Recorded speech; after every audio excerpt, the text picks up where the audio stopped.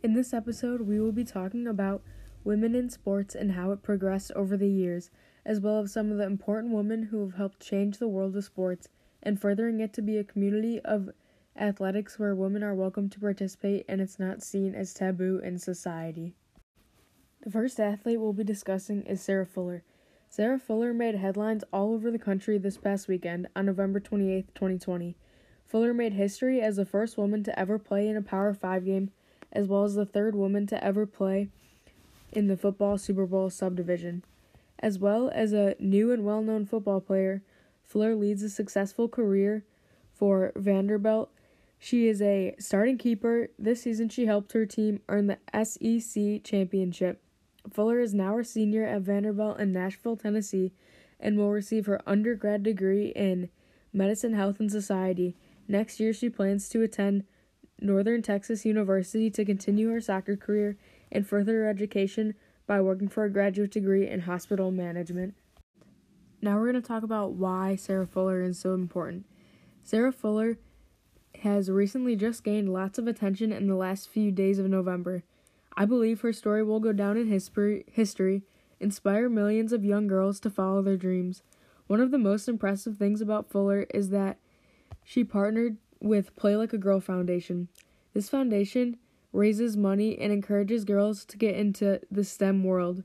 Fuller is going to be an important advocate for girls in both academics and sports.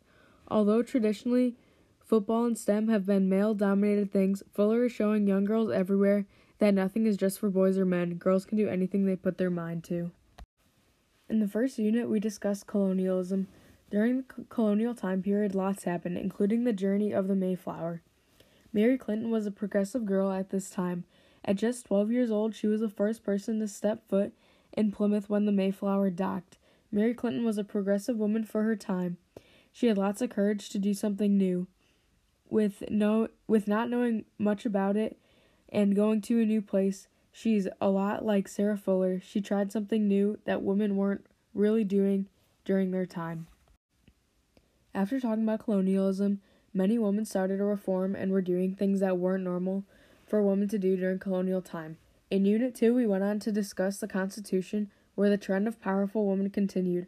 During the Civil War, not just one woman, but 400 dressed up as men and fought. This shows tons of courage to first off go and fight, and secondly to take a risk of someone finding out that you're a woman.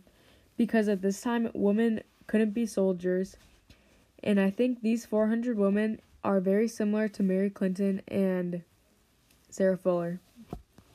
They were all very ahead of their times, all of them doing things that were taboo in the society they were in, even though they shouldn't be. These women and many more women are a big reason we have some of the progress for women's rights in today's society. Although there's still a long ways to go, it's important to take a look and appreciate what influential women have done in the past to help us get to where our rights are today.